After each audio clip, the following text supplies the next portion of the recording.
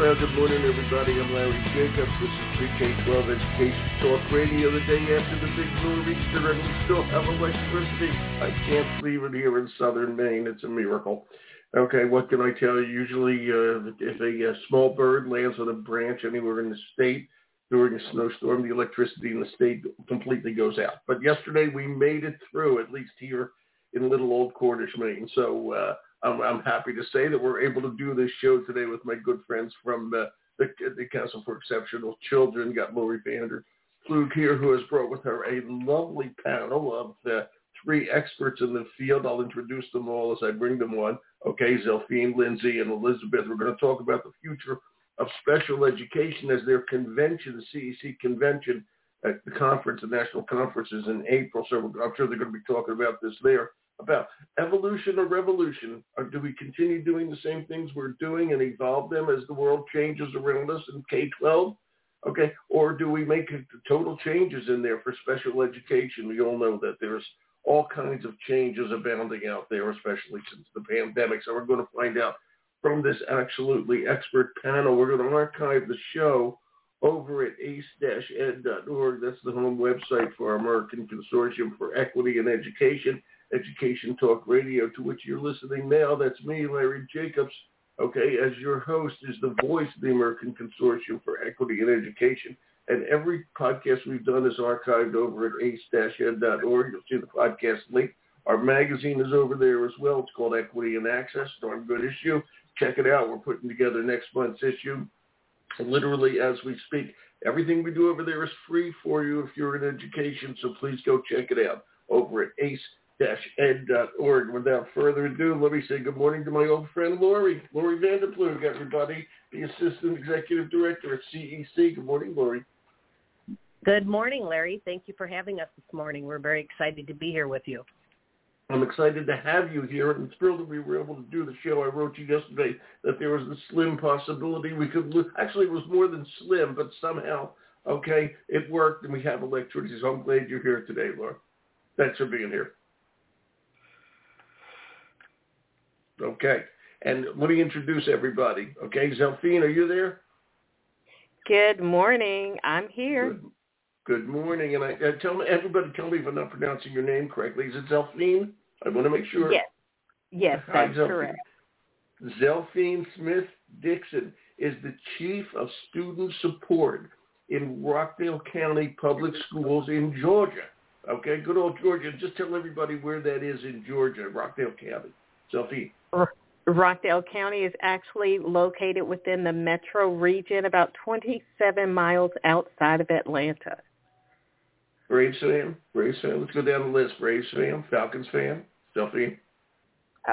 Of course, yes. Okay. Just checking. And I read today where you guys might be getting a hockey team soon. They're looking at it, okay? Just so you know. We're excited. Right. There. I can tell. Okay, we're going to have a nice conversation. Lindsay, are you there? I am here. Hello. Good morning. Hello, Lindsay. Call me Larry. Lindsay Jones is the Chief Executive Officer of CAST. Tell everybody about CAST, Lindsay.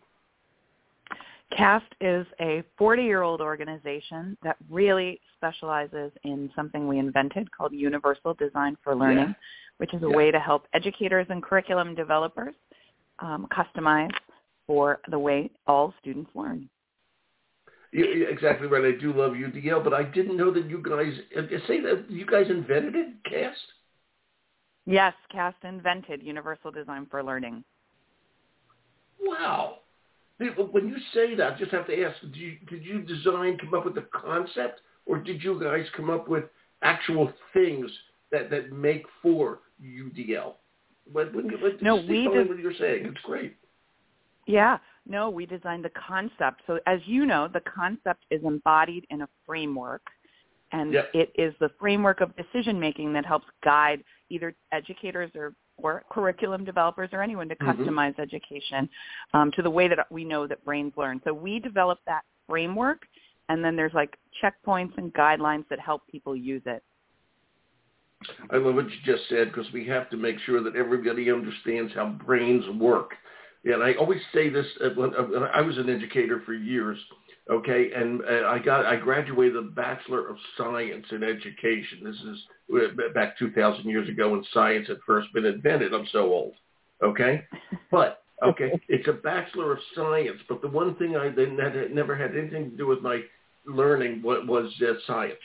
Okay, they never bothered to talk to us about neuroscience and how we learn, and that to me is a key thing that we really have to make sure educators understand.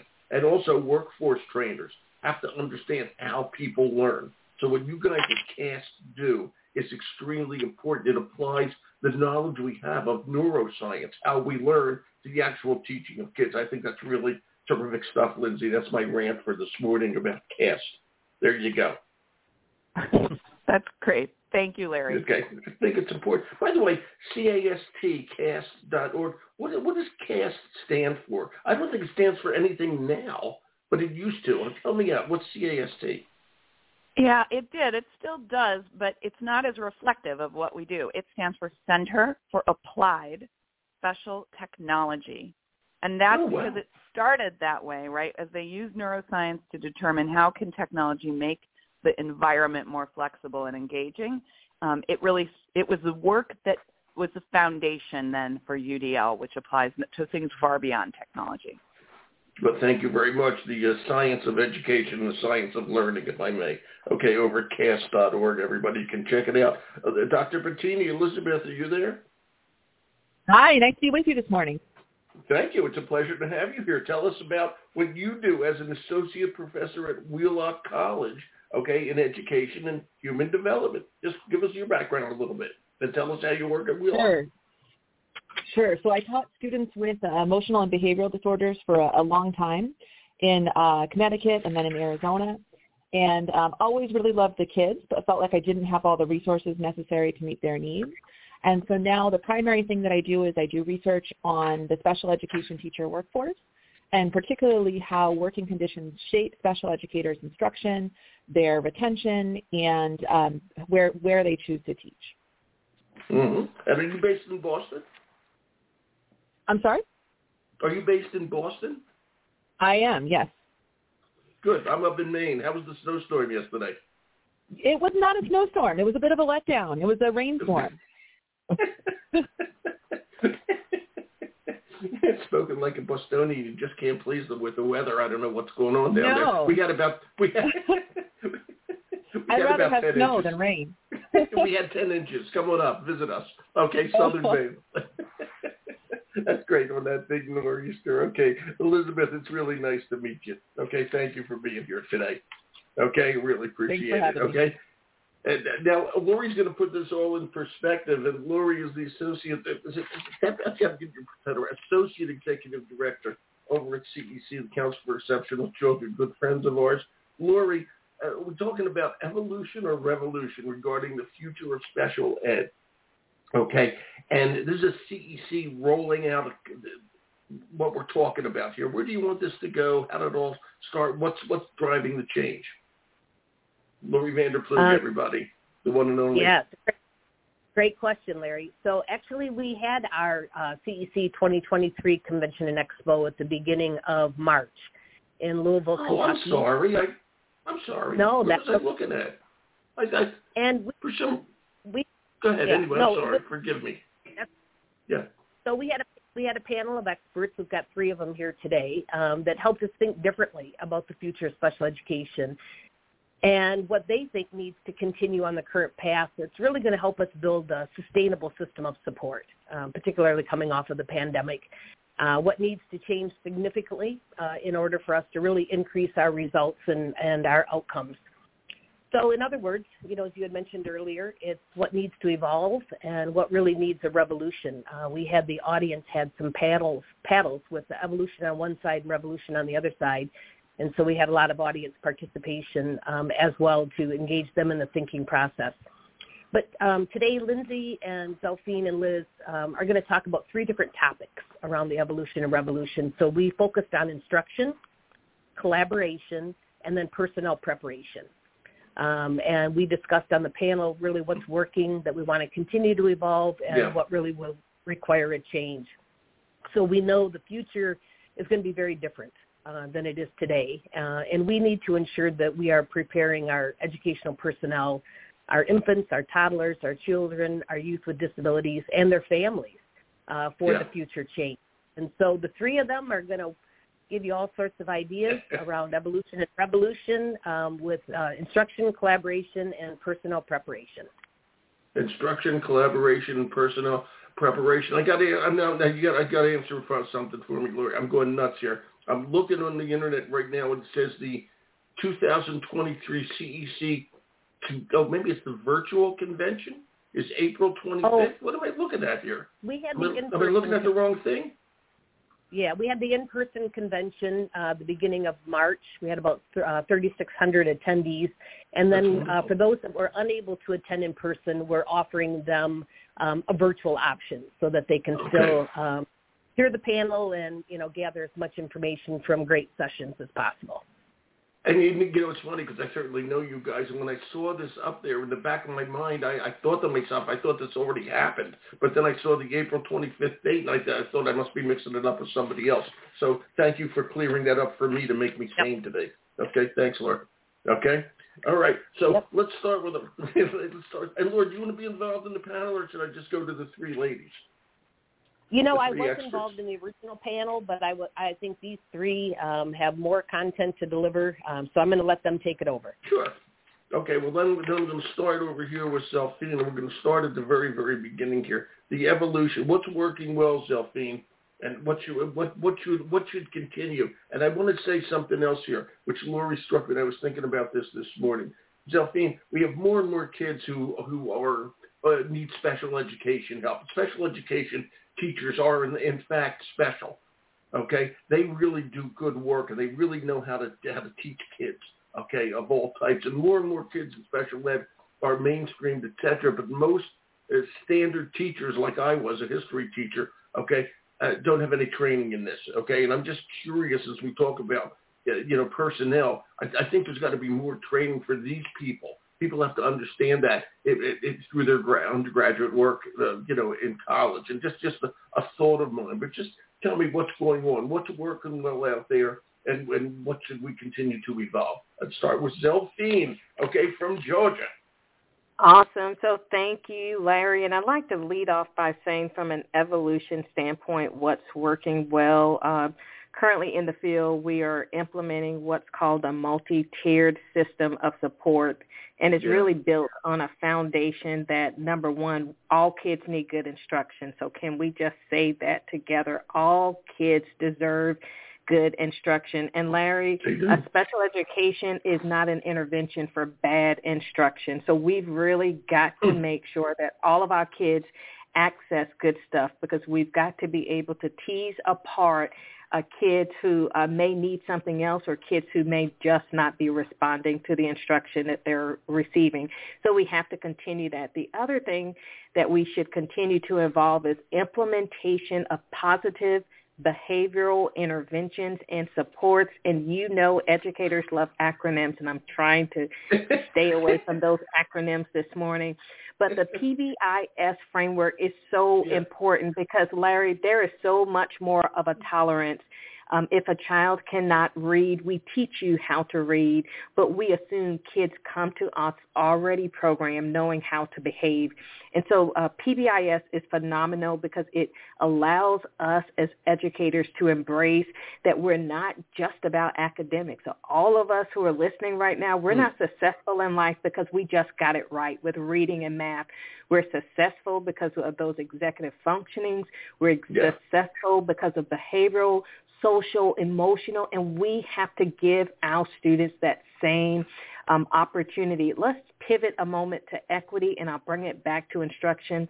So, Larry, my explanation of equity is reaching students and families where they are, but not leaving them there. It is our responsibility as educators to use education to be the great equalizer. How do we create a process, which I'm shifting to being revolutionary, right? Because we have those frameworks in place, but to some degree, we have to bump it up a notch. And so we have to acknowledge that every student is a general education student first.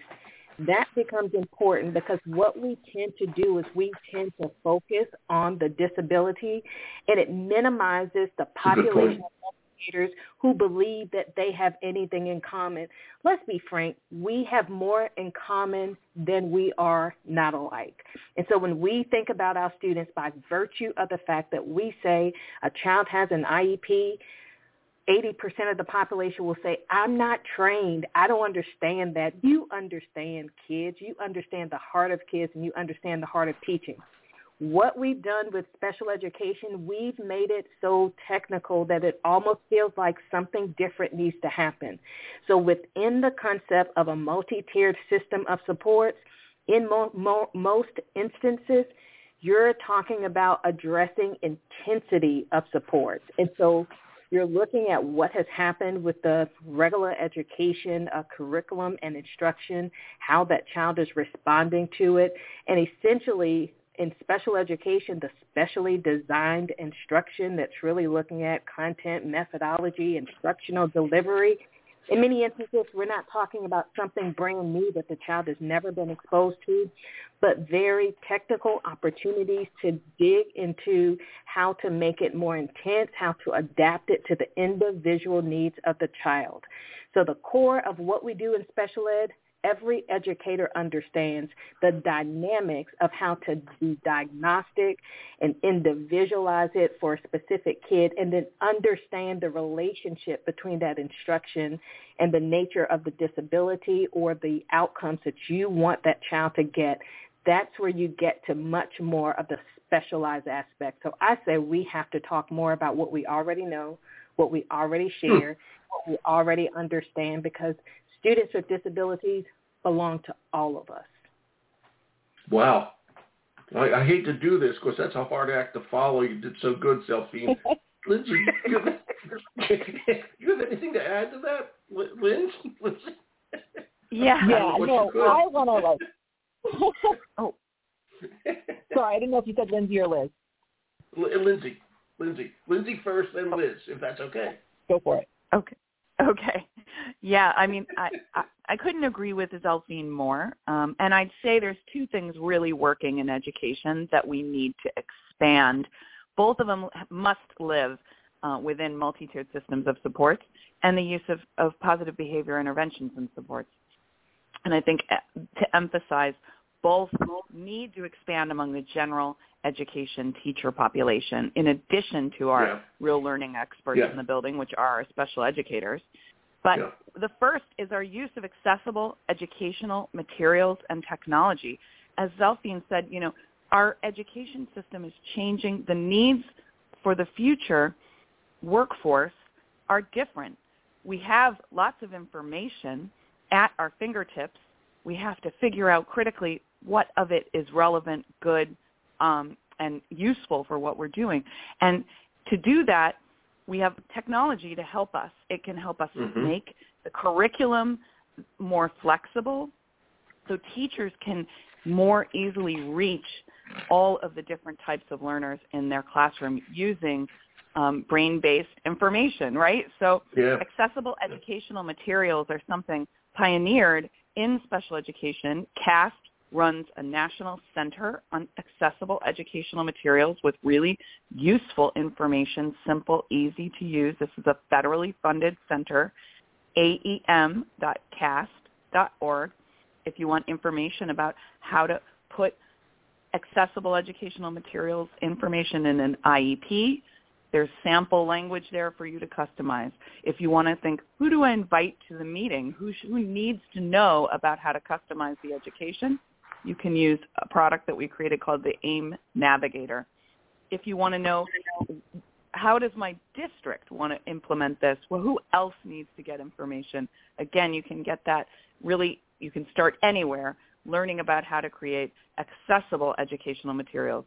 Those are, and that is a key hallmark of special education. It is understanding how to customize, right? As Zelphine just mentioned, specially designed instruction. We actually need to do that for all of our students in the building, not just with disabilities, right?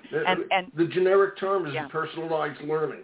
But that's what technology, somebody just said, allows it to happen. And I still say, I'm going to get to you in just a second, Liz, but I still say, okay, when let me use my example. When I was a history teacher, myself as an example, when I was a history teacher, I was taught how to teach history, okay? But I wasn't taught how to teach kids with special, to personalize for every kid, okay? That's what I was not taught. So when I had to do it, it came as a surprise, all right? It was something that somehow they missed when I was in education school. And what concerns me is that we may still be missing it. Okay, we got to train teachers to understand what's coming down the pike. There are tools like at CAST.org. Okay, there is rationale, like Zelphine was saying, to make it happen, and we need all the personnel we can to make that happen. Okay, but we got to understand that. Okay, Liz, you're a professor of education. What are your thoughts on this, Liz Bettini, Dr. Bettini? I 100% agree with Zelphine and Lindsay that MTSS is one of the strongest things we have going for us in education right now, and is a fantastic framework for coordinating the work that teachers do to support all students. I think a couple of things that I think we need to think about much more carefully. One is how we are providing teachers with support to be able to enact MTSS in the ways that it's intended. So I think oftentimes MTSS systems get enacted in superficially compliant ways rather than in the robust and rigorous ways that they are intended. So as an example, oftentimes you have special educators who are supposed to be providing intensive interventions in Tier 3 services, but they don't have the materials, as Lindsay was talking about. They don't have the time for planning. They don't have the time for students. Or they don't have the staff to help them. Wait, I got to say something. They don't have the staff to help them. You know this even better than I do. Down in Massachusetts, where Liz is, there's a whole movement to pay para-educators more. Right, Liz? Yes. Yeah, absolutely. The whole thing was in the Globe last week. Desperately need to be paid more. Right, and the consequence of, special educators don't have the resources that they need to provide those intensive interventions. Their working conditions are very challenging, and so we have exceptionally high attrition rates. We have a hard time getting enough folks to fill those jobs to actually enact MTSS. And we have a similar problem, as you're alluding to, with the paraprofessional workforce. So one of the biggest shortages we have right now is actually paraeducators. They are extremely low paid. They tend to have very few training opportunities. And as a consequence, it's hard to recruit and retain folks into those positions. They have one of my doc students is working on Lindsay Kaler. She's working on a paper right now where she actually finds they have some of the highest attrition rates. And so we need to be thinking much more carefully about how we're supporting educators to enact these systems in productive and rigorous ways. Exactly. So that's okay. So we got to evolve this. Now we're going to do a revolution. Let's say they want a revolution. Okay, I'm going to start with the. Pardon. Don't. My singing is terrible. Lindsay. Okay, I'm going to start with you. Sorry. Well, I think there's. Yes, this is Lindsay. So there's a couple things. I think universal design for learning is really important for the way we're going to have to structure the future of education. It's about core instruction, and it's about helping educators go through a design thinking framework that actually that helps them decisions about how to customize. It can feel very overwhelming to think, how am I going to customize education for 30 students in my classroom? Yet if we can put these systems in place that help address some of those working conditions issues that we're facing that Liz just referenced, and we can say to educators, empower them to be the professionals they are and use their decision-making, embed some technology. There are ways to better reach and engage learners. And so I think that's definitely something we need to think about. But teacher preparation has got to catch up with the times here. We separate out special education and general education. You referred to this and in your own story, Larry, eloquently. Yeah. It was a surprise and a shock in your classroom to have students. But I would say to you, it's not just students with disabilities who learn differently. In fact, when we design for those students, we help so many more students. We know more about the brain today and neuroscience than we have ever known. And it's all students in the classroom who are learning and engaging differently. So for me, the revolution is universal design for learning, taking it to the next step and helping our educators customize for all students in their classroom. Yeah, I couldn't agree with you more. Liz, you're the professor of education. What do you think of that, about changing the way we teach people? 100%. Yeah, I think it's not only kind of breaking down the barriers between general and special education. So as Lindsay was talking about, I think we need to do a much better job of providing all of our educators with coherent frameworks so that they're speaking the same language, so that they understand the instructional frameworks one another are using, and so that they can coordinate their work better once they're out into the session, and so that everyone is better prepared to teach students with disabilities. So 100% on everything Lindsay just shared. I think one thing that I would add to that is I think we also need to break down the barriers between teacher preparation and school districts. So we prepare, in teacher preparation, we prepare folks at the university to enact practices in an entirely different setting. And there tends to be very limited coordination across the university and then the schools in which teachers are actually teaching. And if we could do some of our teacher preparation in those schools, on the sites where they'll be working, with the kinds of roles that they'll be fulfilling in those schools, I think we would have more productive outcomes.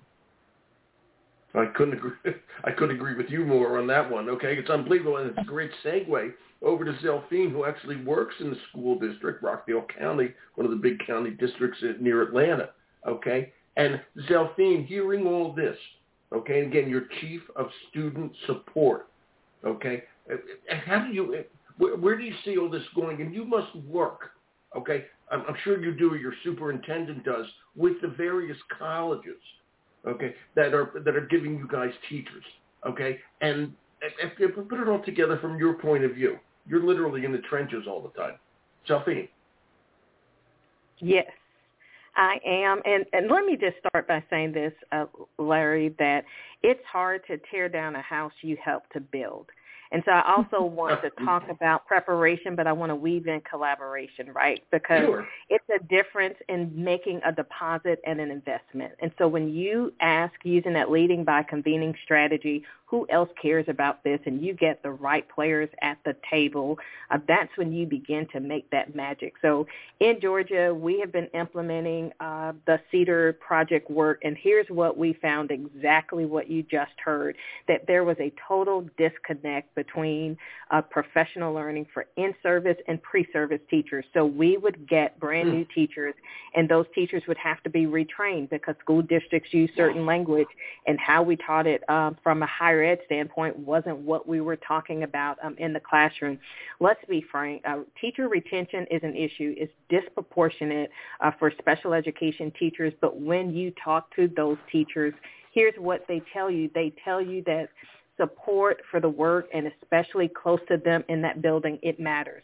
So we're talking a lot about preparation from the teacher standpoint, but it also has to be from the leader standpoint. Every school building deserves an inclusive leader. Inclusive leadership matters. It matters for a building level principal or administrator to approach each and every day for each and every child.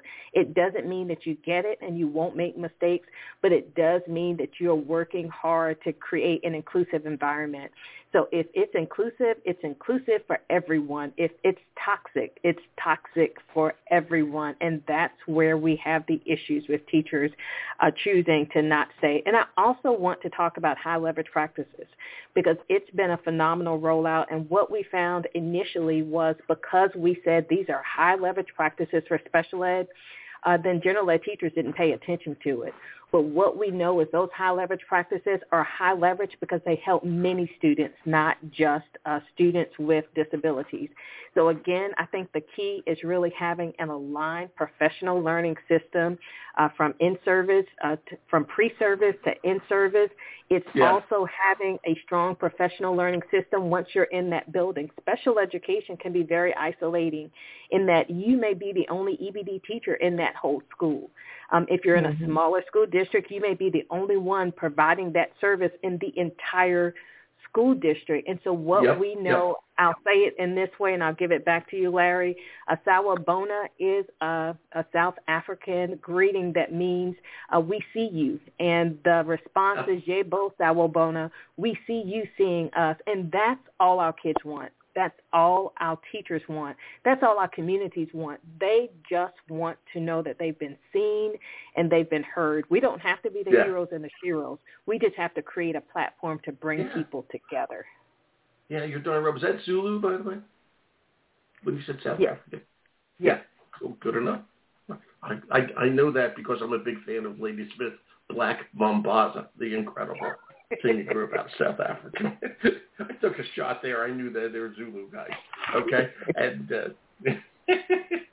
thank you, Zelphine. Which now I've got to swing back to Liz Bettini on this. Liz, okay? You are a professor of education, okay? And Zelphine was saying that there's a disconnect, okay, which everybody kind of knows there is between the schools of education, okay, and the school districts, okay? And I'm curious, okay, and I'm just using Wheelock because you were there, okay? Has anybody been attended?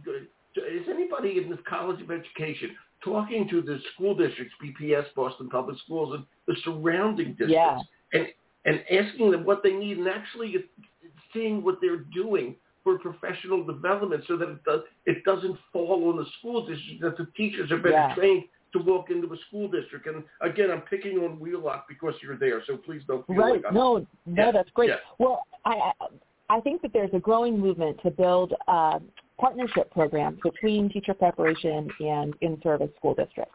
And Wheelock is really doing a lot of work on that front. So we are... we have a great partnership, for example, with the Trotter School in Boston Public Schools, where our elementary educators are actually prepared on site at the Trotter. They're prepared in lessons that are co-taught by Boston Public Schools teachers and BU faculty, BU Wheelock faculty. So we have partnership programs like that one. Another one we have is at the Landmark School. And we're working on building more partnerships with some of the districts that are experiencing shortages right now. So we're really targeting those districts with big shortages to try to build partnerships where folks are prepared in the district collaboratively between the district personnel and the teacher prep program. And I think there's a lot of good examples of folks who've done this other places. So, for example, in Virginia Commonwealth University has a great program called the Richmond.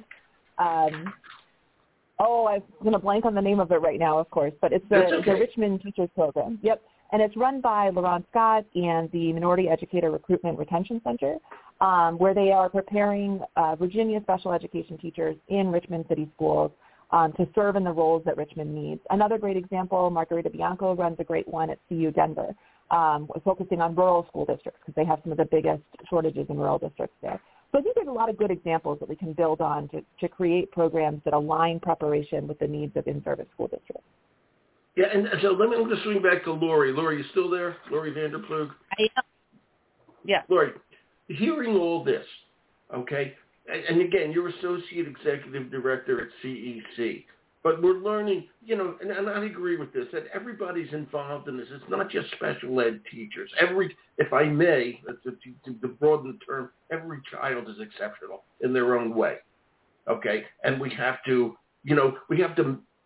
get it all together, and as Zelphine said, collaborate, okay? And as you look at this from your high perch, okay, the big castle on top of the hill, the Associate Executive Director, the Executive Director of CEC, well, how are we doing on that, okay? Do we see school districts, and a good question is, when you have your big conference, do enough superintendents go there and start to understand exactly what's needed here?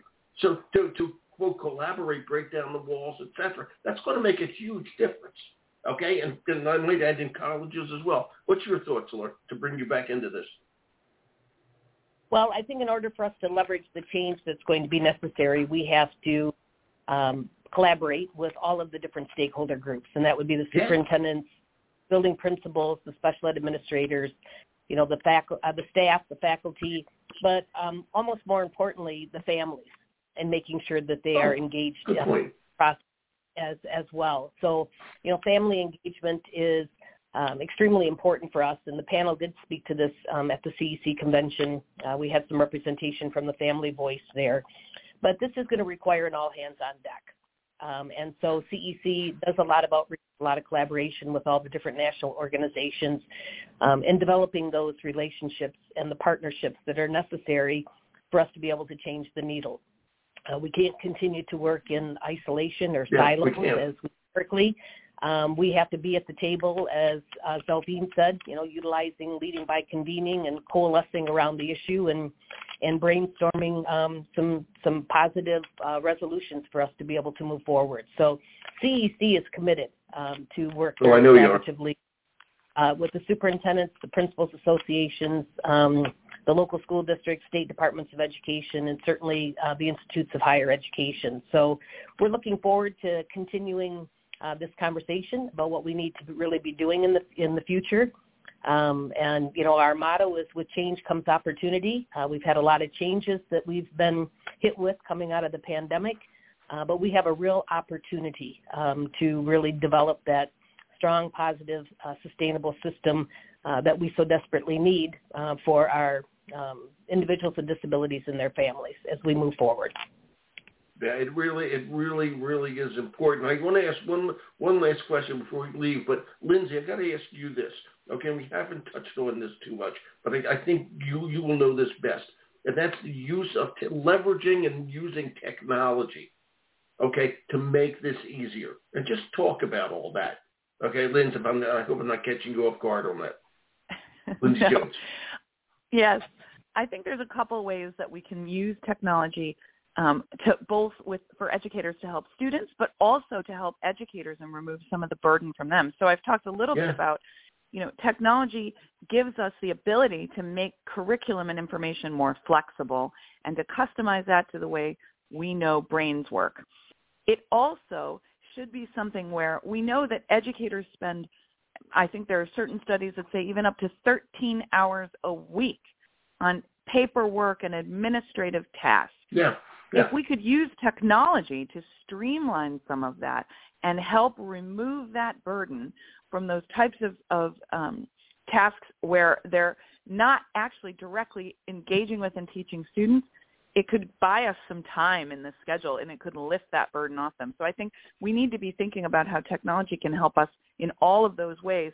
Really, the goal is that the technology gives more time for educators and students to work together to customize education and deliver education that is customized. And I'll say one more thing on that. Okay, a lot of teachers, a lot of people, okay, have trouble with technology. Okay, even though we live in a technological age, and it's universal design for learning that makes that easier. When it's easier to do technology when we take into consideration all the challenges that people have. I mean, everything you guys do, okay, is so important. And Laurie, you put together a beautiful panel here because they come from the three sides of all this, okay? And we just got to start making changes out there. Okay, and convince people to get into education and understand and to have the public understand that education is science. Okay, it's learning. That's what it's all about. So I can't thank all three. Zelphine, thank you. Thank you.